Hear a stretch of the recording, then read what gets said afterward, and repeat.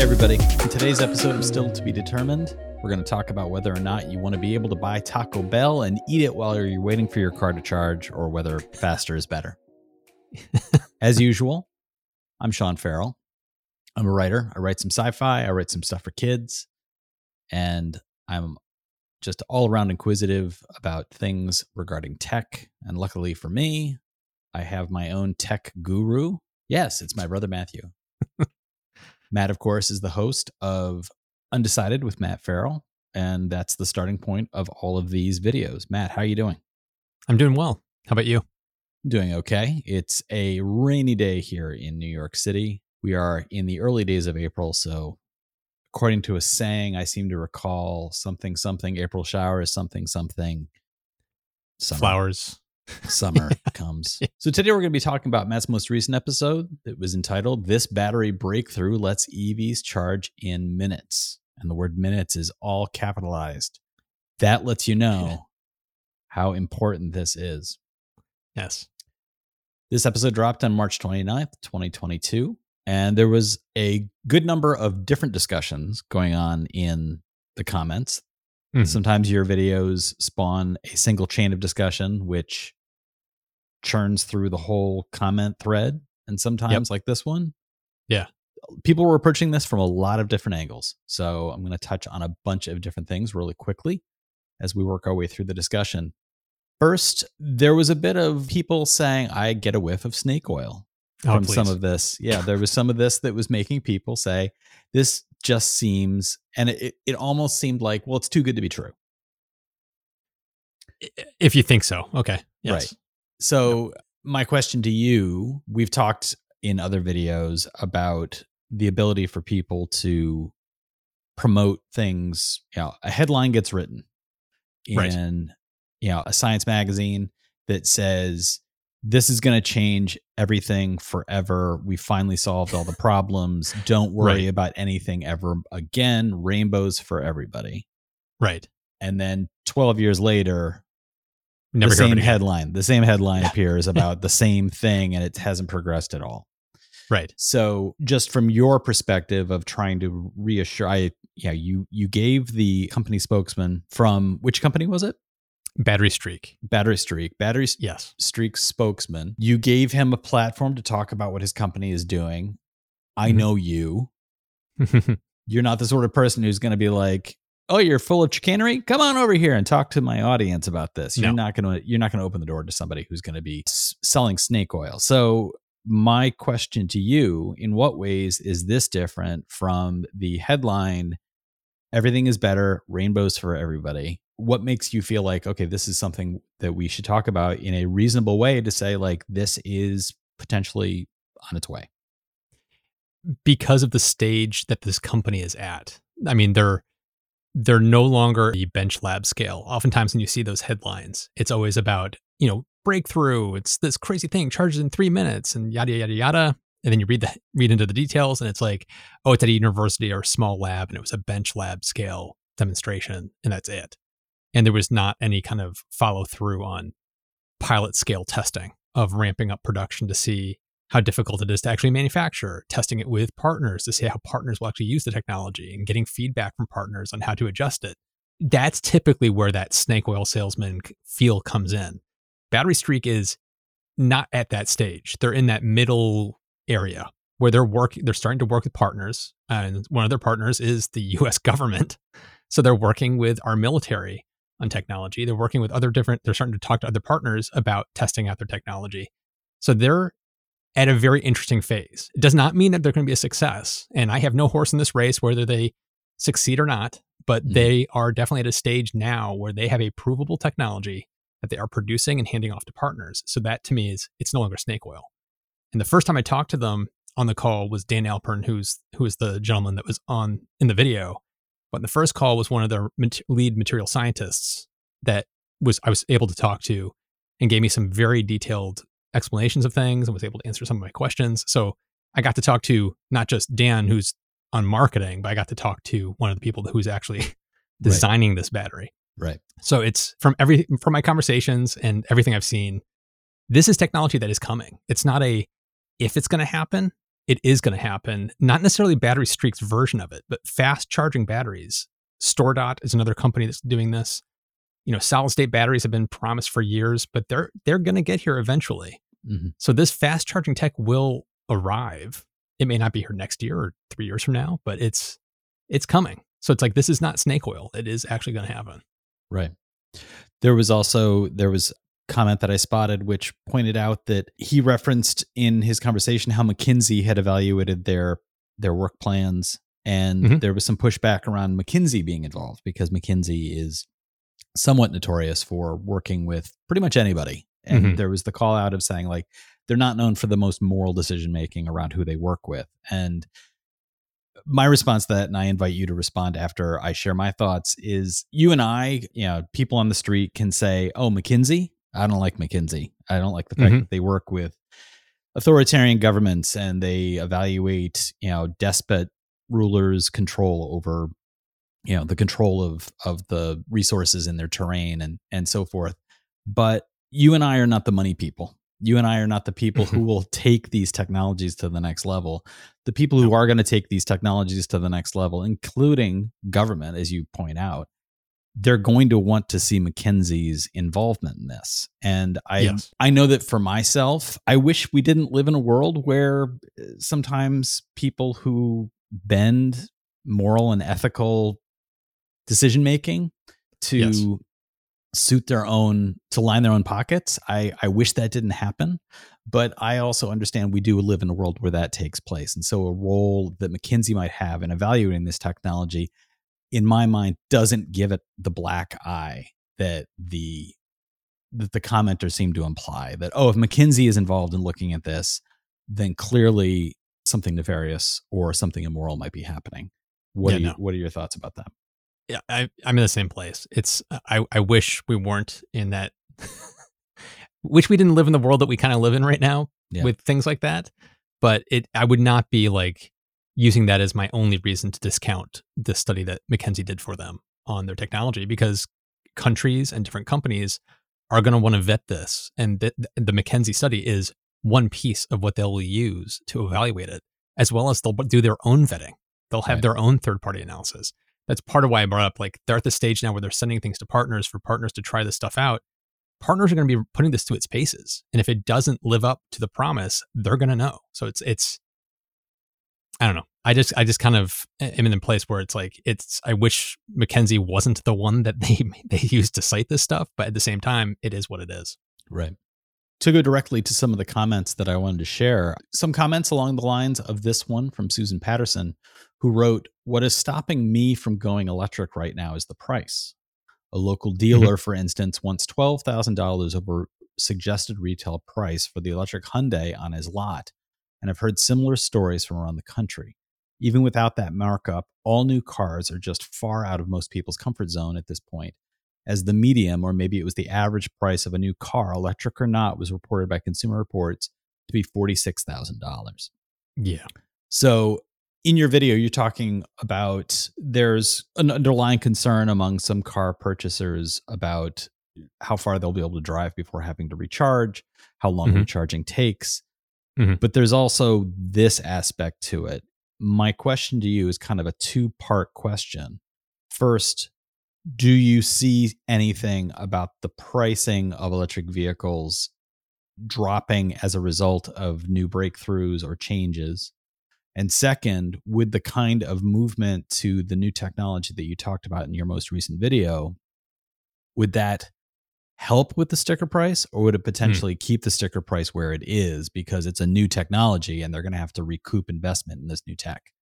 Yeah, all this new tech. I don't care what tech you're talking about, whether it's Battery Streak, StoreDot, QuantumScape with solid state batteries. I don't care what you're talking about. When you're talking about something new tech, it's always going to be crazy expensive to start, because that's just the way the stuff works. Once they perfect the process of manufacturing it and you end up with higher, successful cylinders and batteries that are made, costs start to drop as you get to more commercial mass scale production. So it's like any new technology is going to be small batches, which means more expensive. It's going to take a while for that to trickle down and become affordable.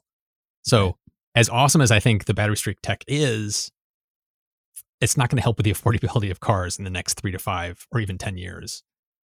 it's going to be a long tail. And the tech we're seeing in EVs today is what's going to make the cheaper EVs 5 years from now. It's because today's battery technology is going to get cheaper and cheaper to produce. This newer technology is going to come in and be expensive to start. So it's just going to kind of all push each other down. So no, it's not going to help with prices, right? At least initially. There was this one from Gio Bakur who wrote, in my opinion, the main selling point for niobium batteries is the longer durability. And it would be perfect for electronics and home storage. So you talked briefly about the potential for something like this to be in a phone, to be something that could to change not just vehicles, but other battery using devices in our homes. And my question to you is, one of the things you pointed out in your video, niobium batteries, and every time I say niobium, it sounds like a made up word from Star Trek. Like, yes, we've got to get country there from a Marvel TV show. Yeah, we've got to go to visit niobium. They've got what we need. Is there a bigger future for use of this technology in things other than cars, given the fact that you pointed out the charging stations that is currently available, the charging stations that are currently available in the US and worldwide are not designed with this new technology in mind. So it would require, yet again, another change of infrastructure. Is it possible that this battery tech might actually be more readily available and find an easier way into market through things like phones and home tech, where I imagine you would just purchase a device with a brand new charger, and that new charger would be what would convert the electric voltage into what it needed to be to work with this new battery? Yeah. Based on the comments, there's an angle of this I wish I had touched on, because even though the fast charging tech for EVs isn't like there completely, like a lot of this tech is like, we can charge at 500 kilowatts. Well, there's no 500 kilowatt chargers. So, okay. The thing to remember though, like specifically for Battery Streak, part of the fact, because it keeps the temperature so low as it's charging, it can have a more linear, flatter charging curve than a typical battery. When you charge your phone on a fast charger today, or you fast charge an EV, if it's near 0%, it's almost depleted, it'll charge at its max capacity immediately. And then over time, they have to ramp that speed down as it gets closer to 100%. So at like 50%, when you're charging an EV, it's charging full capacity off that charger. And then when it gets to about 40, 50%, it starts to slow down. And then when it gets to like 70%, it slows down even more.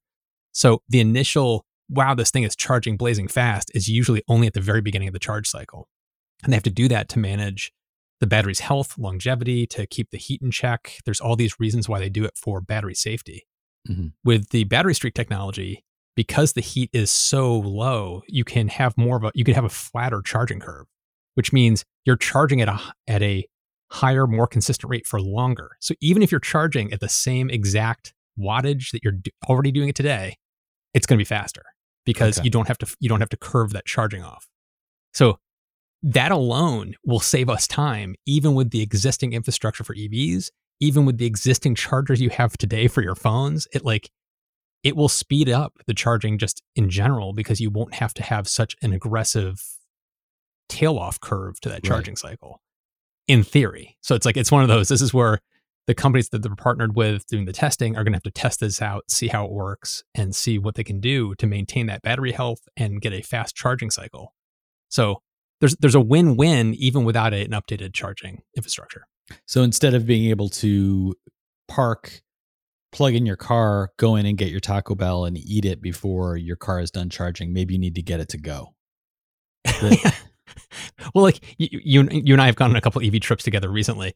When we stop, like one of the things that like a Tesla does as you're getting to the charger, you program in, I want to go to a Tesla charger.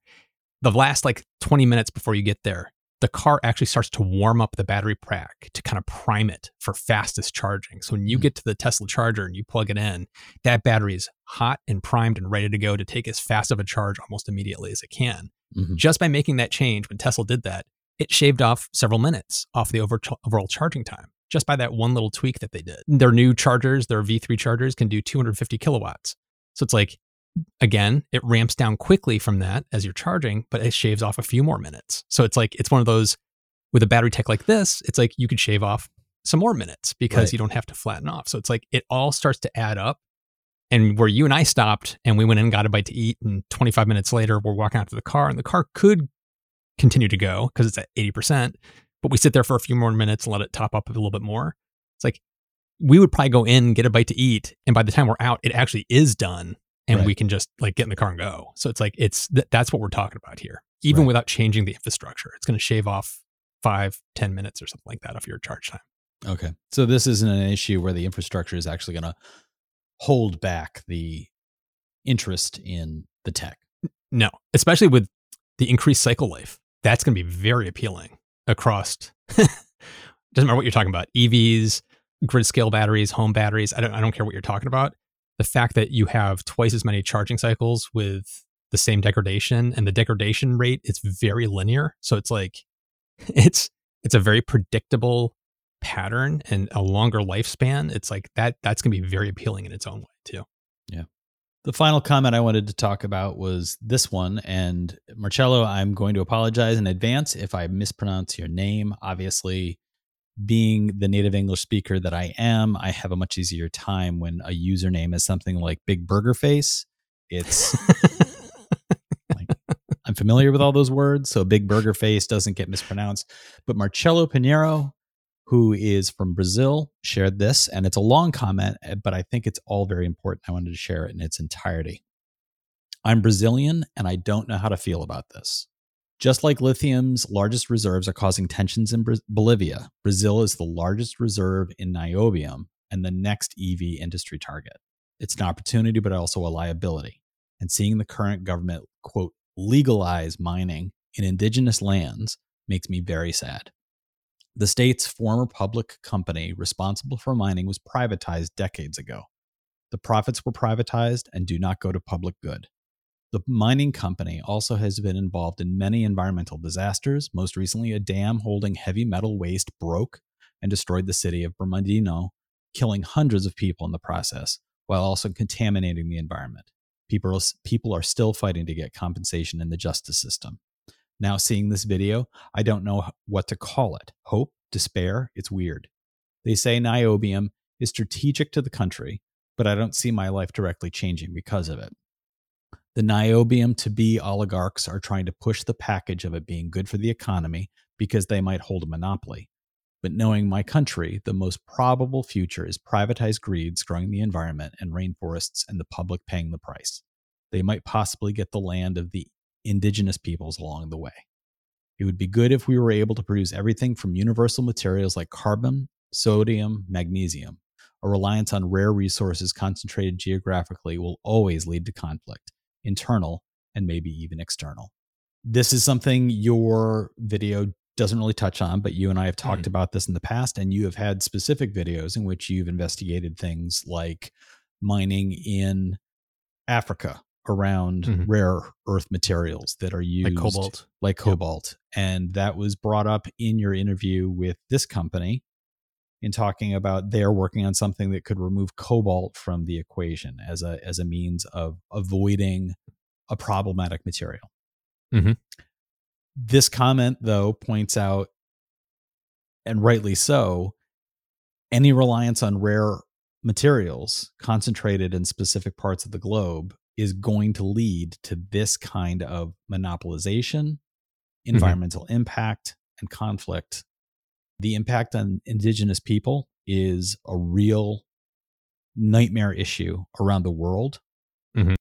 And my question to you, as Marcello points out, it would be good if there was a way to produce things from universal materials. Are you aware of any work being done in ways that would meet the need that this new tech seems to be meeting, but that would avoid some of these issues? Like you mentioned Tesla's silicone battery. Is that potentially something that would have less of this kind of downside? Because this is a very specific downside. It's a huge one. The environmental impact, the impact on indigenous people, the impact on the entire economy of a country the size of Brazil becoming entirely dependent or massively dependent on an industry that is going to have this type of impact is a hard reality that we have to talk about. Yep. But is there a way around that in any of the things you've seen on the horizon? This is a really tough topic. Yeah. I've been thinking about doing a video on supply chain for a long time. And I use a service called Notion where I keep an idea board. And I have this supply chain note for myself where I'm just collecting all this research and information, like stuff like this, to talk about it. Because everything I'm seeing is in one respect, we're trading one problem for another. Yeah. It's like we need to get off of fossil fuels. So we're switching to this other technology. And it's great. But there's downsides to this new technology as well. And I have seen nothing, absolutely nothing that will solve this problem that you're raising right now. There are certain materials we need, no matter what the technology is you're talking about, that require mining. And there's different areas in the world that those things are key. So if you're talking lithium, you're talking like China. If you're talking niobium, you're talking Brazil. If you're talking, it's no matter what you talk about, this is going to be a problem. Yeah. So the best we can do, in my take, and this is not going to be well-structured take, but we need to stay on top of this. We need to talk about it. Yeah. And we have to be laser focused to make sure that countries like Brazil are not getting screwed over. That the people and the land are not getting screwed over through this process. I don't have an answer to that. Yeah. I don't know what the solution is. There were some responses to Marcel's comments along the lines of, I wish there was something I could do about that. And I think there are things that people can do about it. One thing that you can do is you can reach out to your elected representatives and voice your concern about things like this, so that on every level in every region around the world, politicians who may not have a direct hand in this are aware of it as an issue to think about and talk about. Awareness is the first step. There are also organizations which you can look for, which work with giving a voice to the indigenous people. Indigenous people as an advocacy group is a growing reality in the world, as our internet connectivity has allowed them to virtually or in person be able to sit down and literally have discussions. And giving voice to people in Brazil, the indigenous peoples in Brazil, giving them an opportunity to actually sit down and be heard by the people on the other side of the table who are not thinking in terms of, how do we protect this environment? How do we protect the livelihoods of these people? That's another way that you can have an impact. It's a growing awareness, and that's the audience that's listening to us. Anybody who raises that call in the form of even reaching out to your own local representatives and raising it as an issue, you can shine a little bit more light on the topic. Yeah, the cobalt issue is a good example of that. That was activism bringing awareness to that issue of what was happening in the Congo and what was happening with how the mining was being done, and how much damage it was doing to the people. And now, because of that, companies are trying to get away from cobalt as fast as possible because it's a bad situation and they're trying to alleviate that problem. Right. But as you pointed out, in the solution to that problem, we may be creating a problem somewhere else. And so we have to keep that activism and that attention dialed up to make sure that we're not just trading one problem for another. And we need to apply pressure to the companies where we buy these products from and let them know through either letter writing campaigns, social media, the power of the wallet, making sure that these companies understand you can't remove the problem around cobalt and recreate the same problem somewhere else. You've got to learn those lessons from cobalt and apply those lessons to the other parts of the world. Yep. So listeners, what is the point that you're looking for in tech development like this? Is it price? Is it efficiency? Or is it something else, like the kinds of environmental and cultural impacts that we've just been talking about? Let us know in the comments. You can, of course, find the contact information in the podcast description, or if you're watching us on YouTube and you see our smiling faces, you can just scroll down below those smiling faces and leave a comment there. Don't forget, if you'd like to support the show, you can review us on Apple Google, Spotify, wherever you found this podcast. You know where you found the podcast. Stop making me say podcast. Just go back to where you found the podcast and review it, subscribe. You can also go to stilltbd.fm, and there's a button there that says become a supporter. You can click that button, and then you get to throw quarters at our heads. And if you're on YouTube, of course, you can click join on YouTube and become a member there. That's another way to throw a quarter at our head. All of that really does help. Thank you so much, everybody, for listening, for watching, for leaving your comments, and we'll see you in the next one.